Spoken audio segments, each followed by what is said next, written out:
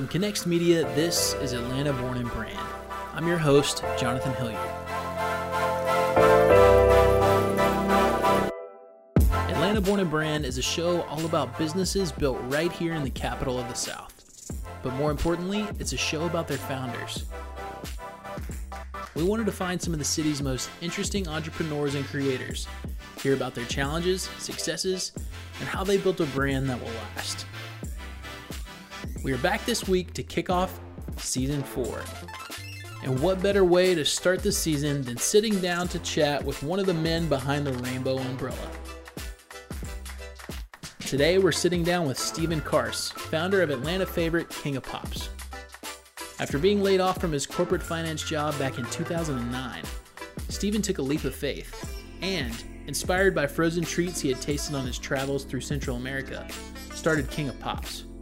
A few months later, his brother Nick joined the team. 10 years later, the pair are still working every day to create UMOs for their community. That's unexpected moments of happiness. It's our pleasure to present Stephen Karst from King of Pops. Cool, Stephen. Well, thanks for having us, first of all. But yeah.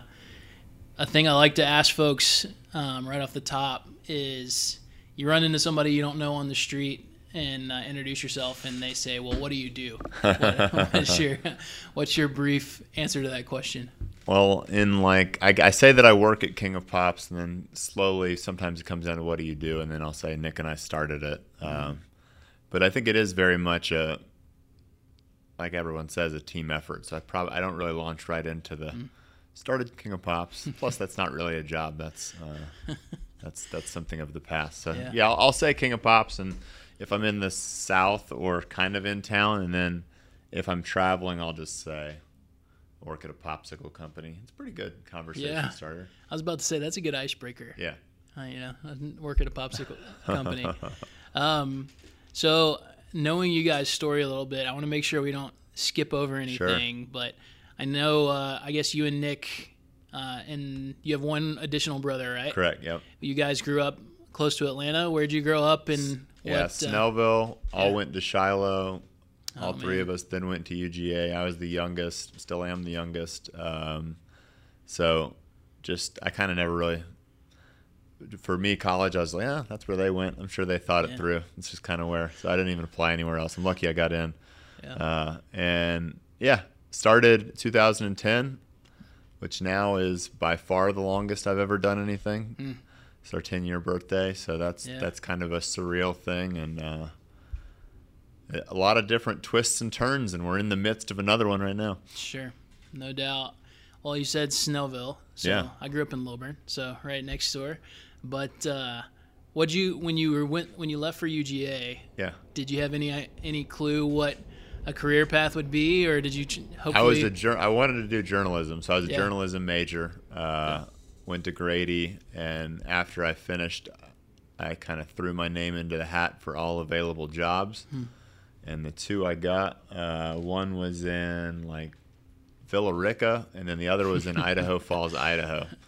So I went out to Idaho. It was about an hour from Jackson Hole, so really pretty part of the country. That's awesome. And got to do all the outdoorsy stuff, but the finances did not necessarily allow me to partake in at least the Jackson Holes of the world. Sure. So quickly my bank account was headed the wrong direction.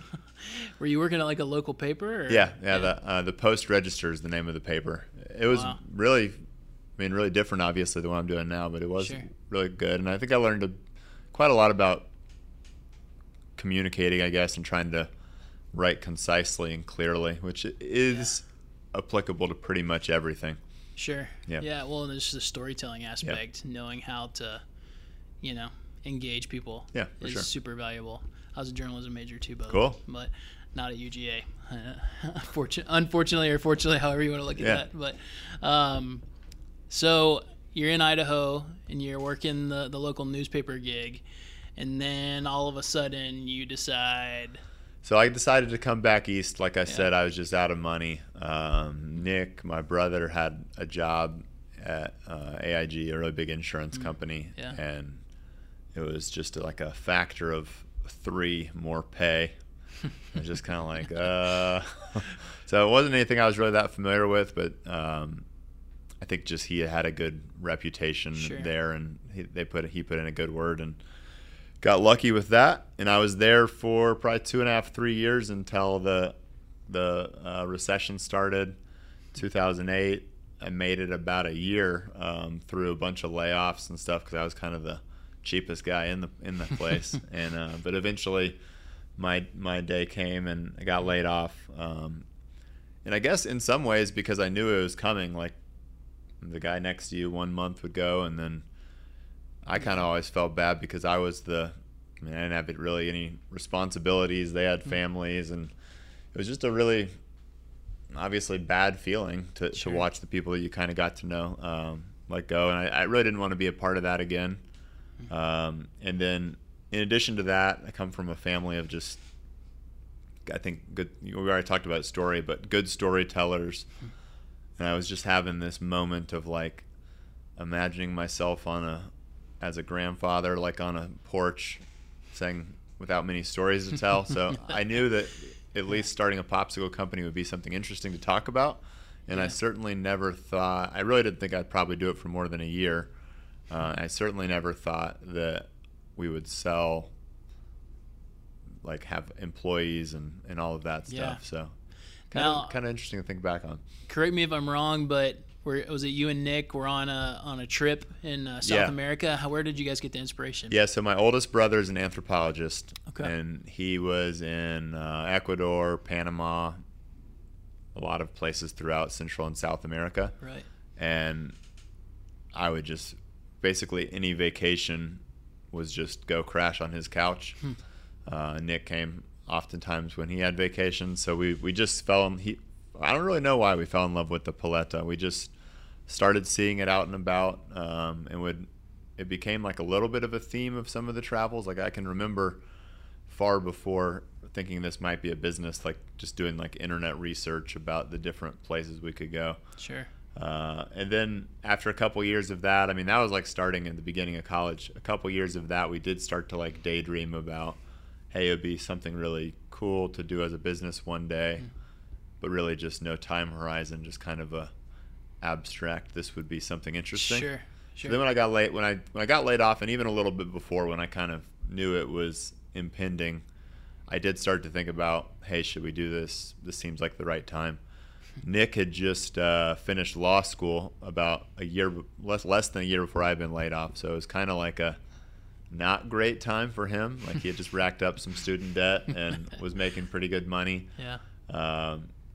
But I started on my own with just him helping really a lot on the weekends and all my family and stuff. And then I think by the end of May, I remember having a conversation of just like, hey, I'm going to have to hire somebody. If you want to do this, we'll do it 50-50. Otherwise, I'm sure you can just help and keep doing your lawyer thing, which would have made sense. So he thought about it, not really that long, and quit that job, and the rest is history. So when you say you started, what do those early days look like? How do you figure out product placement? Before we were selling, we got this piece of equipment, which is basically about the size of a washer dryer, and it freezes pops, 88 pops in about 30 minutes, 40 minutes, just a lot faster. So it's the size of a washer dryer. It also plugs into the same outlet as a washer dryer. So I remember having the cord rammed in there when we were testing and trying to figure it out. Eventually we got a shared kitchen at Irwin Street Market. And I thought initially I was going to have like a little shop, like a couple 100 square feet shop. That's kind of what a lot of like the places had in Latin America that I had seen and was inspired by. But ran into I had about $7,000 saved, and I ran into just a bunch of hoops, which I probably should have foreseen, like a grease trap and stuff like that. And it was just not going to happen. So found a push cart in Austin, Texas, drove out there to get it. Came back and started like with the other company's branding still on it. Like it just said like, I think something in Spanish about dreams, I think. I can't remember exactly. And just set up there with like a small chalkboard. Didn't have the rainbow umbrella yet. Would figure that out a couple months later. Yeah. And just, it was anxiety inducing to kind of sell something for the first time, but it kind of took off. And you set up shop where for the first time? So North Avenue, North Highland, so Ponce Highlands, right in front of Buddy's. We had kind of bored through the winter, so we had painted a big mural on the laundromat, and I mean, it was cool. It was cool to get to know a part, like very specific. I lived about 4 blocks down the street, and just to get to know like literally everybody in an area is pretty unique. Like most of them didn't buy Pops, and I didn't necessarily know all their names, but you'd have like never-ending conversations typically about things like the Braves or the weather, not necessarily like the heaviest stuff, but you'd talk to people every day, and it was kind of cool. Yeah. And that was, what time of year did you open up the stand? I think we started April 1st. I mean, I remember setting a deadline of whether I've got something figured out or not. April 1st is when we're going to start. So started then. I think we did some friends and family-ish stuff at Irwin Street Market before that, but in earnest, April 1st, yeah. How long was it, Stephen, before you kind of realized, okay, like we're providing folks something that maybe they don't have, or we hit a nerve here that, okay, we're gonna have to figure out more than one cart? Yeah, I think I realized when we hit a nerve was I know when it was because it was called May Day, and it was at Serenbe. I can remember selling out there of a couple hundred Pops, which was like, that just seemed ridiculous, like to make $400 or $500. And then my brothers were working the cart at North Avenue, North Highland, and I called them. I was like having a celebratory beer and sandwich, kind of feeling all happy. And they were like, hey, we're out of Pops, and there's like a group of 30 people following us back to the kitchen to get whatever we've got out of the freezer. And I was like, oh, man. And yeah, they didn't sound like happy. They just sound like kind of stressed, like they were about to disappoint a bunch of people. Right. And I think from that point on, it was pretty much everything we could do. But I still don't think we thought, like, beyond that winter it was necessarily something. It wasn't like we were making a pitch deck to investors or thinking about how we could really expand hiring. But it was, I remember that moment just being like, okay. We got to figure out. It was, I mean, it was a different level of work. The first 3-4 years were like, I don't know that I could do them again now. Like, if you don't know what you're getting into, you can kind of do it, but I don't know that I could necessarily do it again. Like, just basically work all day, get in the kitchen and freeze stuff until about 1 or 2 in the morning. We didn't have like our production down yet, so like we would leave them in the freezer unpackaged overnight and then come back really early the next morning, because they'd be harder and like more frozen. Put them we worked in the freezer that in the morning, sealing them, and then would like immediately go out. And that was every day for, I mean, till the end of September, beginning of October, probably that year. Just kind of crazy to think about the kind of amount of energy and effort it takes. And then I've also kind of been thinking a lot about it with just the 10th year stuff and trying to write and reflect on it. And also just like the amount of free labor we were getting, like parents, neighbors, friends. It was just fun to be around. So I'd get back and they'd be waiting to kind of help cut fruit at like 6, 7 p.m. or whatever. I mean, it was definitely a lot of work to kind of get started, but yeah. Well, I want to talk about the evolution of how you guys got to where you are today, but how did you decide, so your first product line that you were going to offer to folks, how did you decide what flavors and the process you're going to go by to I've got those? Just a lot, I guess a decent amount of testing. I would say earlier on we were much more like Latin influenced, and it took us kind of a year or two to just say like, hey, let's not try to recreate something that's happening really great and focus kind of on what we think we're making that's really good. So that's when like a lot of herbs got introduced and kind of classic Southern desserts like banana pudding or whatever.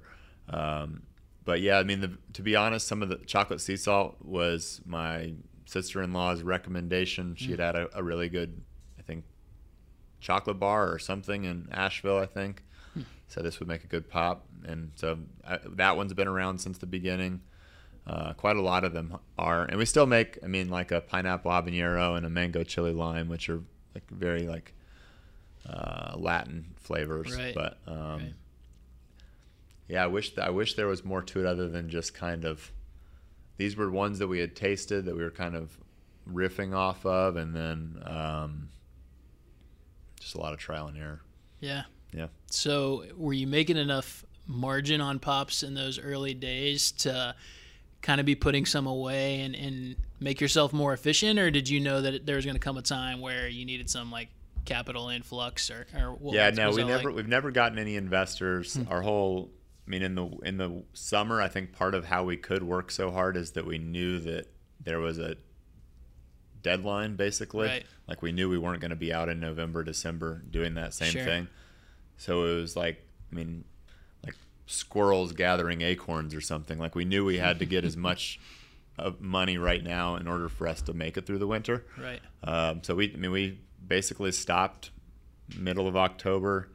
I think Nick and I each took pretty long vacations, month or two, like to just different places. We'd also spent a lot of time together, so we didn't necessarily need to hang out more at that moment.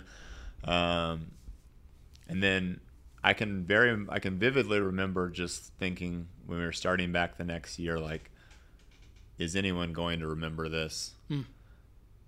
And I think it was probably 3 years of kind of like, I don't know what that would be called, where people were like fanatical about it to some extent. Like I can remember people driving from like Conyers, and I would just be like, what are you doing? Like, I mean, it's pretty good, but like they would come and there'd be lines, and I mean, I don't think you can ever necessarily replicate that. Like I think we try with new flavor offerings and stuff like that, and I think we'll get like people that'll come from far and want to try stuff, but and that's exciting to just feel like you're in the middle of it, and infinite potential, really. Yeah. But, Yeah. So you open up for summer number 2. Have you outfitted a bunch more carts? What was strategy kind of after that first year and seeing how it kind of... We had hired 2 friends, basically, that had worked with us a lot the year before for free. And I can remember we said, like, hey, I don't think there's going to be any pay beyond whatever date, sometime in the fall. We don't really know when. And we can't really tell you how much we're going to want you to work. But we paid him $1,000 a week. I can remember that. We're like, we'll keep doing this as long as we can. And I think back about that, just about how simple it is. And like as the business grows, we've gotten siloed and done different things. But when you're that small, you just are just such a team. Like there's no like communication issues. You just show up. Right. Okay, we're going to produce. Now we're going to leave. We have a catering. One of us is going to go to that. It wasn't like a whole, oh, have you been working too much type thing, because we were all right next to each other. Doing We've all been working too thing. much. Yeah, exactly. Yeah. But it not sustainable either. I mean, it wasn't like I said, I couldn't do it again. I don't think I would, and I certainly wouldn't feel right asking someone to do something that I'm not doing. So. Sure. Yeah. Well, you already touched on it, starting maybe beginning of April, and then there's a hard, deadline from when people are buying popsicles, at the mid-October point. Yeah. And I know you guys' business now sort of takes account for that. Yeah. So talk about what you guys do outside of just the pops to make sure that you can keep a year-round cash flow going, and tell me the reasons why that's so important. Yeah, so we got approached by a Whole Foods buyer like our second year up at Buddy's at that corner. I mean, it was amazing. I met bankers. I met everyone that we like to do business with, basically sitting in a plastic chair there. Yeah. But so we got hooked up with Whole Foods, and they've been truly an amazing partner. And they kind of helped us get what we needed together to be on the shelf. And we're in about 400 or 500 stores now, whether it's literally on a shelf or in a glass top cooler for like coffee shops, burrito type places. And then just this year we've launched a box. So we've always sold them one at a time, and for the first time we've got a box out. So we've got a 4-pack of kind of 4 of our most popular flavors, and then I'm wearing the shirt right now, but we've got a new line called Prince of Pops, which is about smaller pops, no sugar added, designed for kids to eat more regularly than maybe a treat of a cookies and cream pop, which maybe they shouldn't eat. It's my favorite, by the way. Yeah, it's a good one. Tough to beat. It's a great one. And then talk about the winter time. You guys completely switch gears. Yeah. And I know, tell me how the decisions there came about.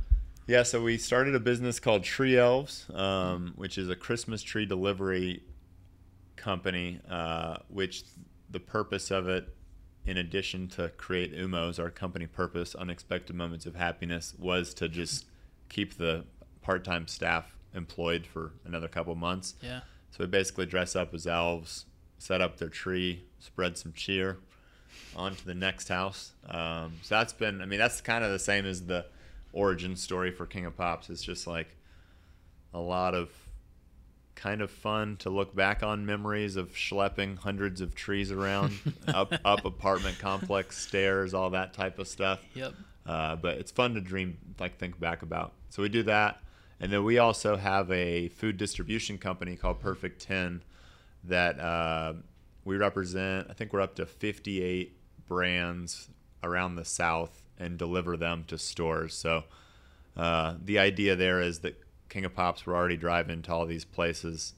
If there's some other awesome brand that wants to sell to those same places, we feel like we're much easier to work with than like the huge distributors of the world that have all kinds of different rules and kind of sometimes difficult to do business with. Right. Yeah. And you guys, correct me if I'm wrong, but you source a lot of your own produce now. Yeah. So we also have a farm called King of Crops out in Winston, Georgia. I was just out there yesterday. We're working on maybe we think there's a good space for gatherings with a lot of space, and that's what we've got. So seeing if we can figure out how to have like a beer component out there. But it's basically a farm on about 70 acres. We grow blackberries, blueberries, goji berries, pears, basil, mint, pawpaw. We've got some chickens out there, and then Compost Now has a really big compost operation out there. Mm-hmm. So it's a cool space. We've got a tiny house that we rent. We're trying to kind of figure out what it looks like for us long term, and it's like a mix of event space, like you said, produce for our pops, which in reality is a small percentage, but it still like helps you learn a lot about how incredibly difficult it is to do that. Sure. And then trying to just be a kind of a leader in sustainability where we can, and being really trying to be thoughtful about it for sure. Yeah, definitely. Well, like you said, Stephen, you guys were coming up on the 10th year anniversary this year. I know you probably had some huge plans, to celebrate that. You've moved, like you said, a couple of years ago into a larger facility just to kind of streamline your production. And then this big, ugly COVID, rears rears his head. And I know it's had an impact on everybody in the city. As things were starting to really get nasty with COVID, what realities were you guys faced with, and how that was going to impact your business? Yeah, it's interesting for sure. And I think with the way that PPP played out, it was tough to know kind of what all was going on. So I feel like I probably learned more this year than any other year. But to start with, we all just kind of were saying, maybe a couple weeks. And I can remember Ultra is a music festival down in Miami, got canceled, and that was in March, and I was like, oh man. And then I think like Austin City Limit got canceled, and a lot of these big festivals that we go to. And then it just slowly started getting worse and worse. And so we're very lucky to have that wholesale part of our business where some of the grocery stores were doing good, but realistically that's about 20-30% of our sales. Wow. So the cart business and the catering just took a huge hit. One of the good things is we hadn't hired much part-time staff yet, just because it was the very beginning of the year. Right. So we all kind of bumped down a level, got on the carts.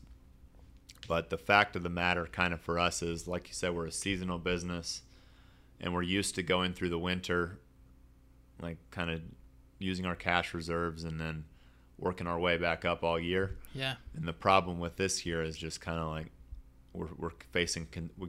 I'm explaining it as like consecutive winters. It's like we went through one winter, now we're about to go through another winter, and then I'm pretty sure the regular winter is still going to come for this time. So it's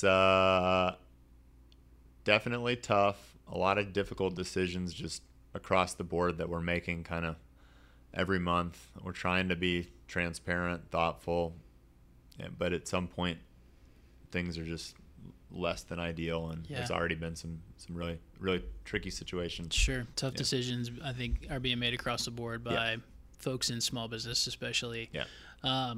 All that being said, and your business obviously being impacted, you guys kind of came up with a way of, okay, how can we sort of bond together with the folks that live around us and try to bring everybody out of the depths. Talk a little bit about how you guys are doing that. So we started a neighborhood partner program, which I'm super proud of, to be honest. I think it's something that wouldn't have happened without COVID. So if anything, maybe that's one positive for us. It's essentially just a reseller program. People can get trained and learn how to operate, have like usually a 1 to 3 zip code area where they're out on the cart slinging pops. And what we've seen this year is, I mean, kind of going back to what I was saying of getting to know everyone on that one street corner. Yeah. I know firsthand the power of what that's like. And that doesn't necessarily, when a business grows, it just changes. It doesn't kind of do more of that. So what's really impactful for me to see is how people in Decatur and Jacksonville, Florida, and all of these places that we didn't have the ability, like a sales force can never really kind of touch community in that same way. We're now doing it. So nonprofits that I never would have heard of, just selling in cool places that are kind of this grassroots feel that is very appropriate right now. So it's going really well. I think we've got 20 partners. Our furthest north is in New Jersey, and our farthest south, we just got, I don't know if Pensacola or Jacksonville is farther south. And so I'm super excited about it. I'm hopeful about that. I think it's something we'll continue to grow. We'll focus our efforts here on kind of right in town Atlanta, where and you'll probably see that kind of continue to be focused on that area, and then we'll be building out this program. I mean, the realization kind of the very first time I realized like this is going to be really bad was going back to myself getting laid off and feeling like I'm super grateful that I was able to do this. And whereas I don't think it's the exact same thing. We've learned a lot over the last 10 years, and we can get someone kind of started on the right path if they're going to lose their job or have less employment. And then it's been, I mean, the other thing that's been cool is it's attracted like a lot of side hustle / like young families.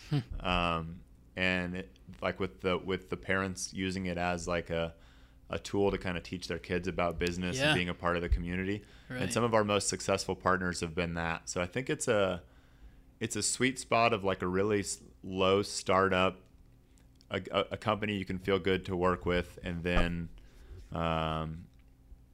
it's not like a high pressure like if you're starting a McDonald's or an Arby's or something where you're putting on 50 grand down exactly. as a franchise fee. Yeah.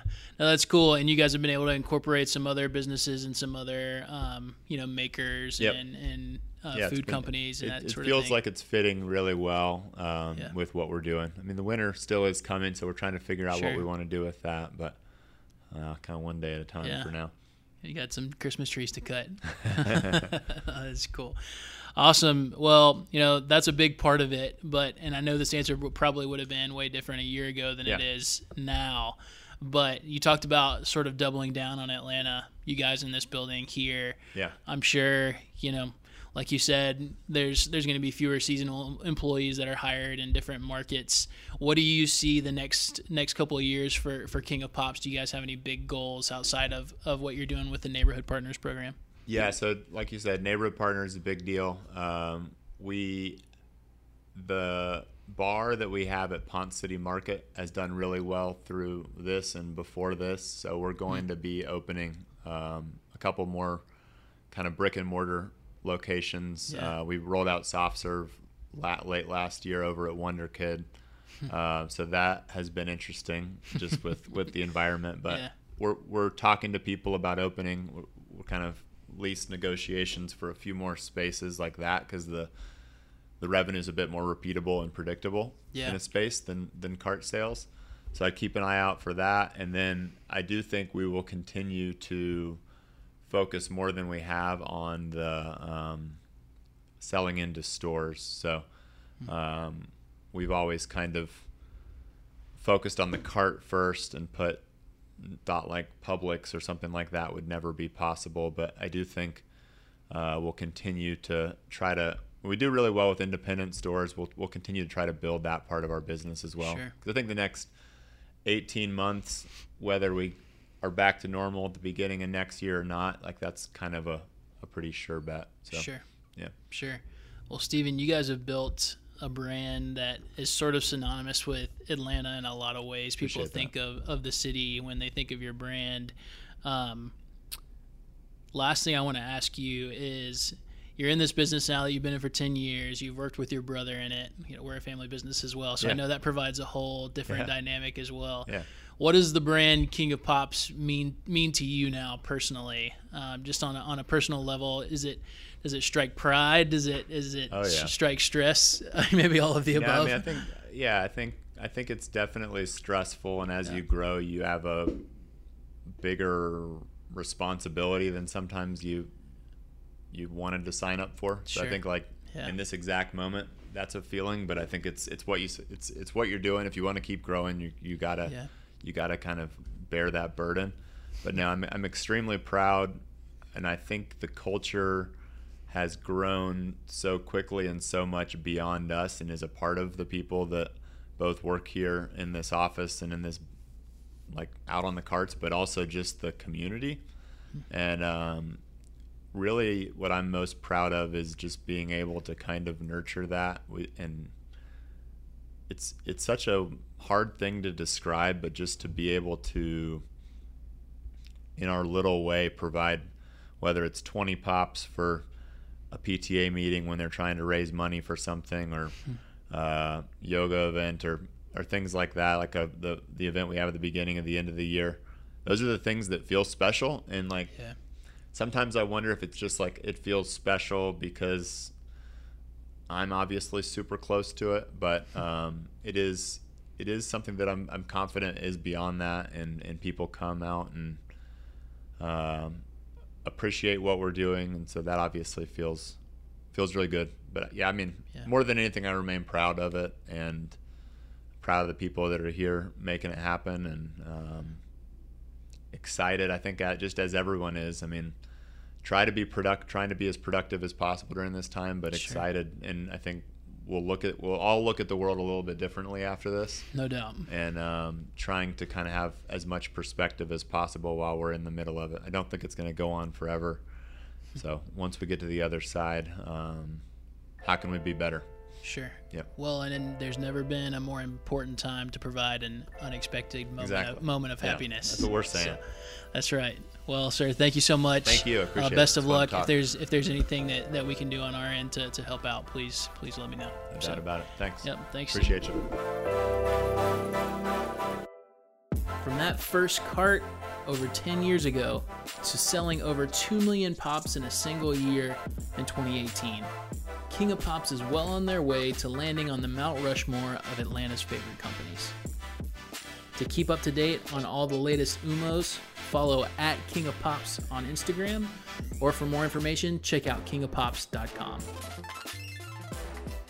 Atlanta Born and Brand is a production of Connects Media. We're a full-service digital media company focused on helping small businesses tell their story in the most effective way they can. If you'd like to tell the story of your business, we'd love to help. You can find us at connextatl.com. Make sure to subscribe to Atlanta Born and Brand in Apple Podcasts or wherever you happen to be listening. If you like the show, we'd really appreciate a review and a rating. And of course, share it with your friends. Keep up with the show on social media. We're at ATL Born Brand on Instagram and Twitter. And you can also like our Atlanta Born and Brand Facebook page. For Atlanta Born and Brand and Connects Media, I'm Jonathan Hilliard. Thanks for listening, and I'll see y'all soon.